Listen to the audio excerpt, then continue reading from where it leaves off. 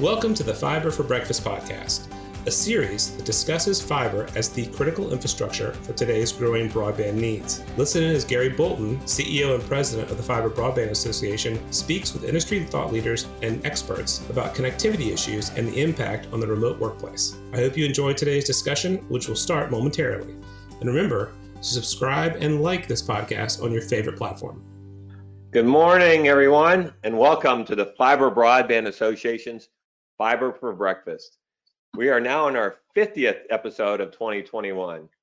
I hope everyone is ready for a wonderful holiday. It's really hard to imagine how 2021 has gone by. But that said, what has been accomplished this year has been simply amazing. And I know that 2022 is going to be even better as we roll out fiber broadband at record levels. The positive impact on communities around the nation will benefit for generations to come. Last week, the Fiber Broadband Association issued a joint press release with our friends at NTCA announcing the broadband infrastructure playbook that we have under development with our research partner, Cartesian. The intent of this playbook is to identify best practices from the very best state broadband programs across the nation in an effort to help every state put in place the strongest possible programs as the NTI BEAD funding becomes available for distribution. In addition to helping create some of the best practices consistencies across every state and territory, we want to enable the states to realize the maximum benefit from this broadband funding. So stay tuned as we plan to set up a series of events to help break down the broadband infrastructure statute and provide some insights on the BEAD program. While many are winding down for the holidays, yesterday the FCC announced awards of $42.7 million for the COVID-19 telehealth program, bringing the total awards to $208 million. This funding is to reimburse healthcare providers for telecommunication services, information services, and connected device necessary to enable telehealth during the COVID-19 pandemic. Telehealth is a major driver for ensuring that requiring all Americans to have access to a robust fiber broadband infrastructure. The FCC also continues to approve RDOF awards, and so far it has approved $1.7 billion of the $9.3 billion awarded in broadband funding long-form applications of 151 providers in 40 states. On the Senate side, last week, Alan Davidson's confirmation to head NTI came out of committee, and we believe it should go to the floor for a vote after the Senate returns from the holiday break on January 3rd. That's great news that the NTIA leadership should be in place in January. The confirmation process for the open seat at the FCC appears to be hitting some headwinds, and we anticipate some further delays. So speaking of potential delays, this morning, our Fiber for Breakfast session is who's pulling your supply chain? Last week we met with Dr. Nicole Turner-Lee from the Center for Technology Innovation to discuss bridging the urban-rural digital divide. Today, our guest is Dean Miskey from Finley Engineering, and our topic today is who's pulling your supply chain?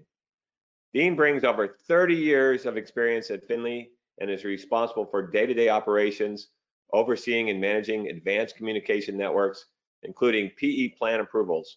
Dean started his career in the Air Force and worked as a flight simulator technician, where he trained in electronics and as an instructor for pilot and navigational students.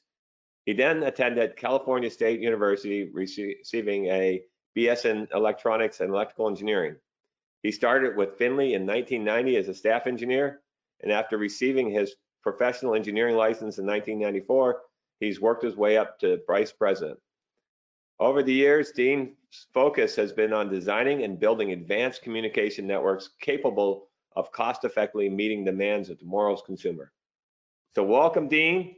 And for our audience, please type in your questions as we go for our Q&A at the conclusion of Dean's presentation. So with that, we'll turn it over to Dean.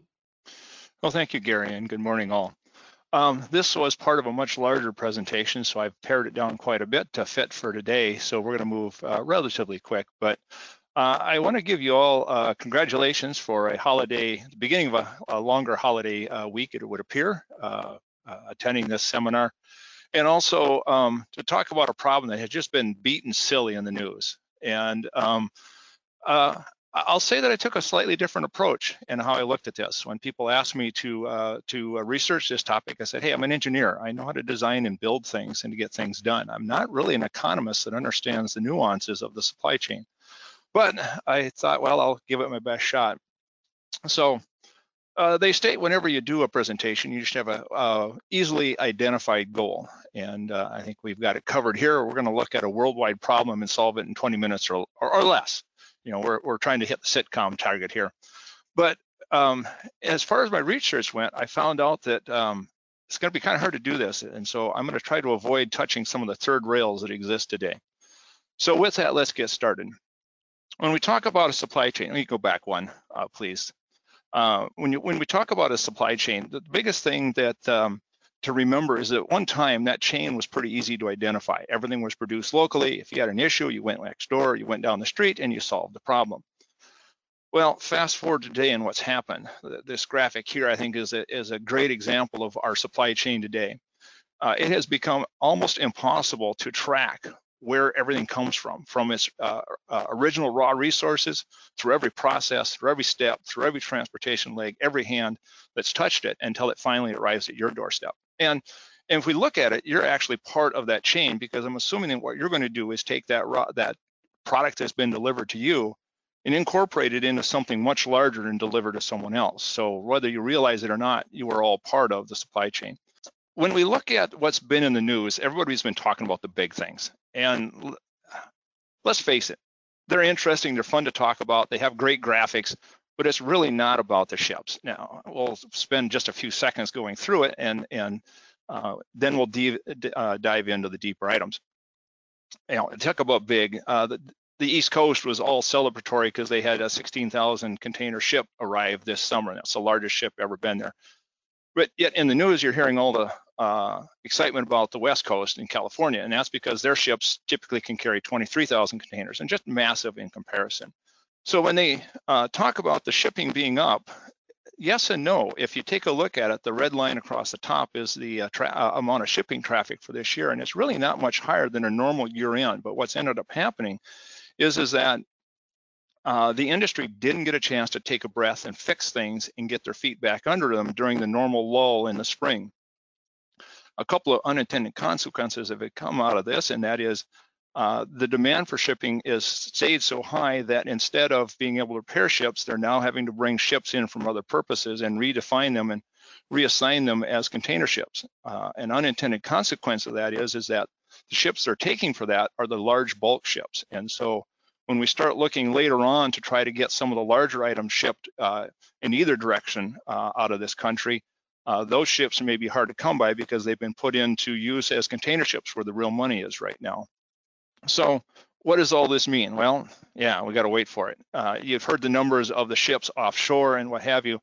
And this October, it reached a high of over 100 ships in waiting. And some of the unintended consequences of that, if you heard about the oil spill on the West Coast, that was one of these ships dragging an anchor in a storm. The parking lot was so full that they were out on the edge and set an anchor where they shouldn't have. Another unintended consequence of this is the fact that ships that used to count on a round trip every 30 days are now looking at 50 days plus, and it's just starting to put a lot of stress on that. Notice that with everything else going on, that the amount of work processed through the ports really hasn't changed. And even with the announcement that the Los Angeles ports were going to work 24/7, production has actually slowed down a little bit because they've reached capacity on what to do with the rest of the supply chain and moving things around. They can't get enough of the containers in or out of the ports. Net result is we got to pay for it. October, the yellow line is from 2020. In October of 2020, a shipping container cost roughly $400 to $800 on the bulk market, depending on how big of a supplier you were. Whereas fast forward to today, that has hit almost $20,000 as the average price or median price in a shipping container. And on the spot market, that number has grown all the way up to $32,000 to $35,000 on something that would have cost $1,500 before.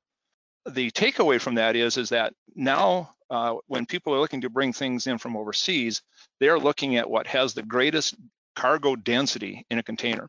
And so if you're trying to buy things that takes up a lot of space and is relatively low cost, that's the items not making it. And I can give you a quick example of that is supposedly Tonka trucks are hard supply this year because they take up a lot of bulk, and although they're expensive, they're not near as expensive as packing that same container full of Sony PlayStations or the latest smartphone.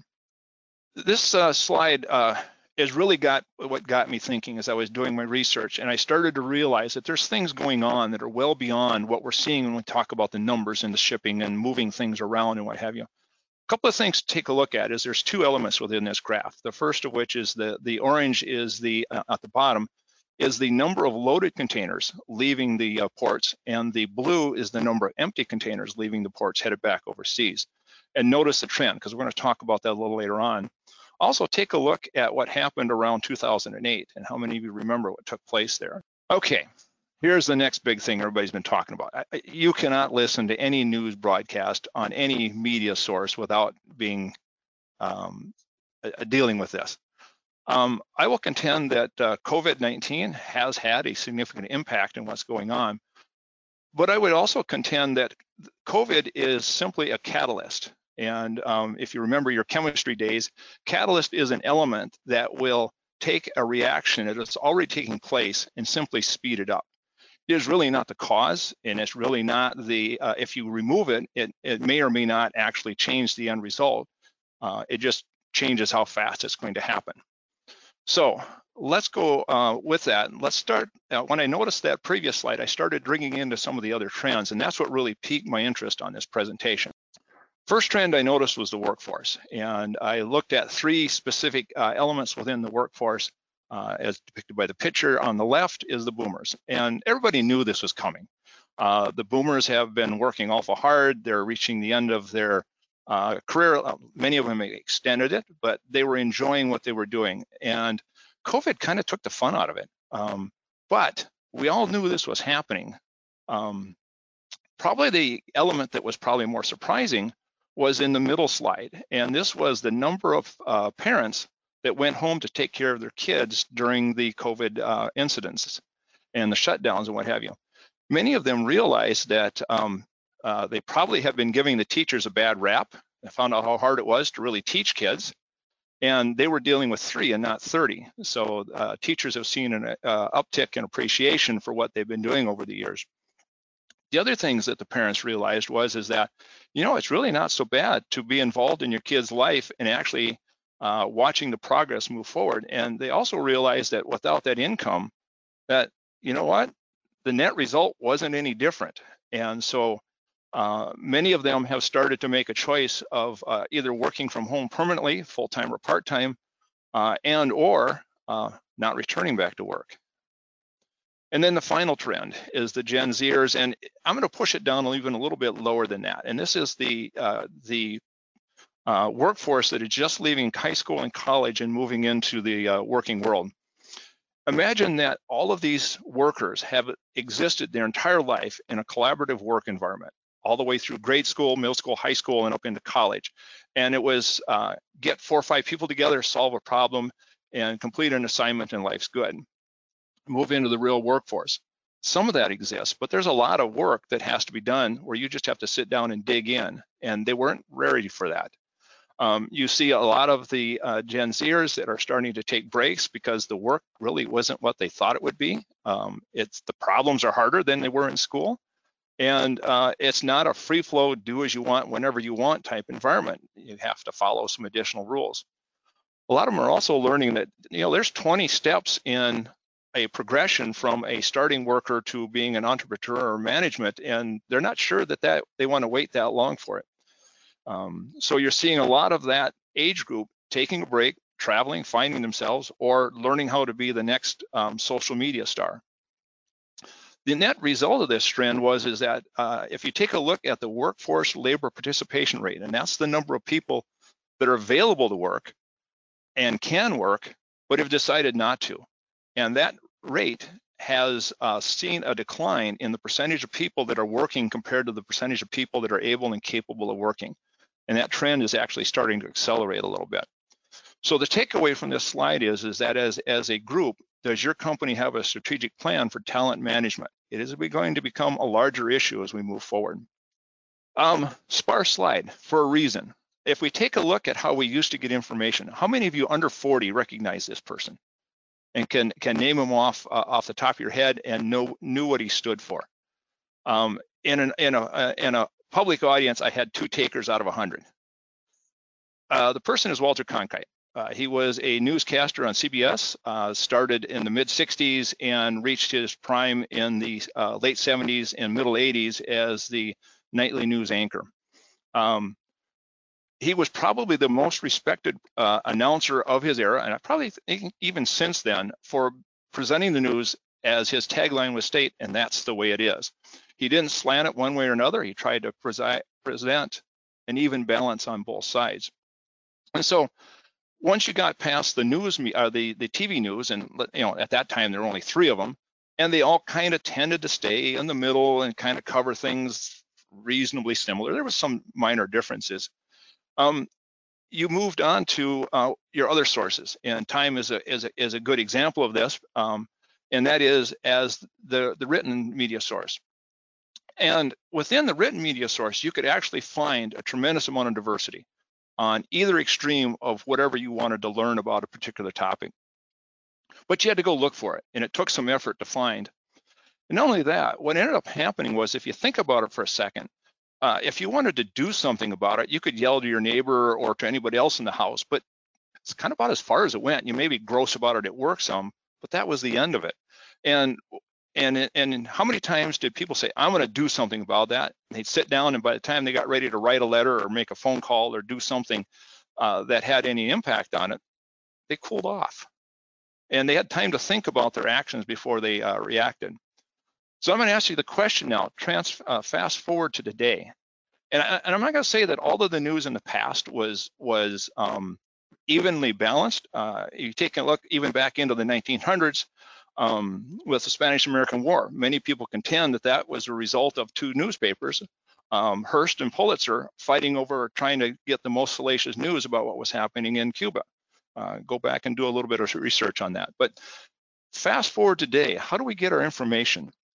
The vast majority, and as the age goes younger, the vast majority is turning to social media for information as their go-to source. And it has really created some interesting aspects of that. Next, just a toggle, please. What ends up happening with social media is we've now made it possible that every opinion counts, and you have the ability to hide. If you go back prior to social media and even before the internet, if you dealt with the bully at school, when you went home, that bully went away, unless they happened to live next door. But otherwise, today, the bully never disappears. They are always there. They are always hounding you. And I'm sure you've all seen news stories of the ill effects of what's going on. I would say one of the biggest things that social media has done is it has made it impossible to determine what the truth is. And that has really made life tough. It's designed to manipulate. And if you think about that, there was a lot of stories out here just recently that was pointing to how social media was looking at generating conflict and pushing people to the edges of the spectrum to see, to keep you engaged. And on top of that, it demanded immediate attention. And you could.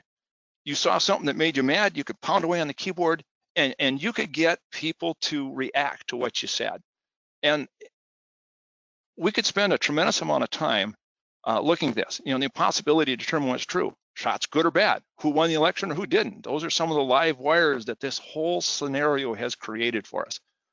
But we're missing one huge key element that a lot of people have not really put enough thought into in regards to the impact. Social media has actually become social warfare. Do many of you realize that our largest trading partner has a well-organized, very set agenda in terms of how they manipulate and manage information that's being portrayed in the United States? And this doesn't even take into account the cyber warfare that's taking place from numerous countries. So if we take a look at what has happened with social media, is it has pushed everybody to the edge. It's almost impossible to find someone that exists in the middle because they're not getting any coverage. And so all you hear is what's happening out on the edge. Final trend, and this plays back to the graphic regarding the shipping containers. Notice the same bounce in here in 2008. What happened in 2008? Well, we had a stock market crash, or market crash, and we watched the dollar decline drastically against the rest of the world. What ended up happening? Well, our dollar was cheap, so we could export things quickly to a lot of other countries. And as a result, we saw a change in direction in the gap between what we take in for trade and what we send out for trade. The red is what we export or import, and the blue is what we export, and the green is the difference between the two. And notice what's happening. Significant manufacturing is leaving the United States. A lot of people will contend we make a lot of great things and import or export a lot of great things. What we tend to do is we tend to make the high technology stuff and we export in limited numbers. The volume wise and the dollar wise, it's coming back the other way. And the last takeaway I will give on this particular slide is just in time. It is something that we may need to think about revising. It can save money, but it may not be the best application for this moment. So I missed the last nugget. So the last nugget I should have pointed out in the last slide was your customers and your employees. Where are they getting their information from, and are you providing them a balanced report of what you're doing? Are they simply looking at the extremes in the marketplace to find out who you are? And then for this one here is now that you know what's going to happen, I don't believe that the supply chain shortages will go away overnight. Do you have a strategic plan that allows you to forecast your material needs and to look forward? So execution, I'm going to just leave these up here for a minute to for you to take and digest a little bit. I think the as a company, if you're looking at simply planning for next year, that's probably looking a little short. You need to be looking beyond next year and to start setting up a much larger 5-year plan with specific goals in mind and elements you're going to need to accomplish those goals. And that is be prepared. So with that, I will turn it back over to Gary to open us back up for questions. Hey, Dean, thanks so much. Interesting presentation of supply chain. So what are you seeing, as Finley, what are your customers seeing as far as supply chain? What's real? It has been a mixed bag. Obviously, the larger buyers, and this was an announcement that was just out in the news 2 days ago. They talk about chips. Chips is slowing everything down in terms of electronics. The very large buyers aren't having near the problem. One of the cell phone manufacturers bought up the entire production of a very large chip manufacturing group within Asia, their entire production. What that means is that the smaller groups are going to have a hard time finding and getting materials. So you need to look at how you get your materials and whether or not you get them from a group that has the pull to get what you need to aggregate yours into a larger order and get what you need. So take a look at volume and who can provide what. We hear announcements that product is going out, but then sometimes it turns around and the smaller orders appear very shortly. So sometimes if your project is small enough, you may fit in a gap and be successful. But I think the net result is everything is being pushed out. And I don't see that recovering this year and possibly well into next year.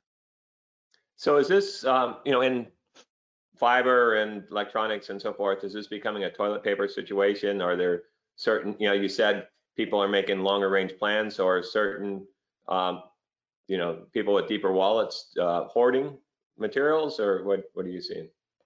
I think there is some spot investment taking place. You see every now and then somebody will come up and say, hey, I've got 10 million feet of cable available for somebody to buy. I don't know if that was a project that was canceled, delayed, or it was a speculator gaming the market, buying in bulk and then selling it off when they see the prices go so high.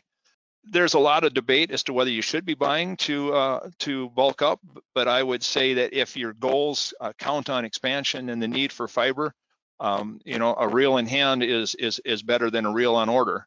And then along with that, what are your risks? If you don't use that reel, the odds are it's still pretty marketable. And even if the prices fall, the ability to react and be competitive in the market probably outweighs whatever loss you may have had when a fiber dropped from, say, $1.20 a foot back down to the $70 a foot range, or 70 cents a foot range. Hey, what trends are you seeing or new thoughts on talent management? It has become a full-time job. Every group I talk to, every industry we talk to is striving for talent. Some of the groups, like ours, we're trying to solve some of it through technology and trying to automate and use computer processes where it would have required manual labor before. So just simply becoming more efficient is one way of helping manage that talent and making sure that your staff are equipped with the tools they need to take those steps. What about how can technology or distribution partner help? Well, in order for them to help you, you're going to need to be able to provide reasonable forecasts of what they need or what you're going to need so that they can plan for it.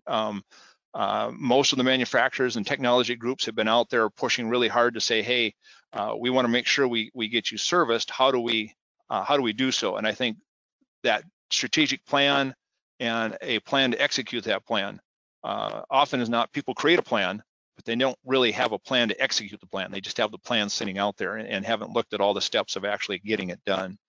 To let them know that, hey, by these dates, I'll need these products. And if you don't let them, they'll never know. So forecasting is king, is what you're saying. Forecasting is going to be king. Yeah.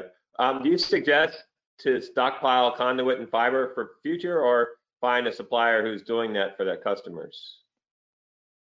I would say you would have to find out what works. If you cannot find someone that can guarantee and meet your deadlines, your only other recourse is to just order it and keep it.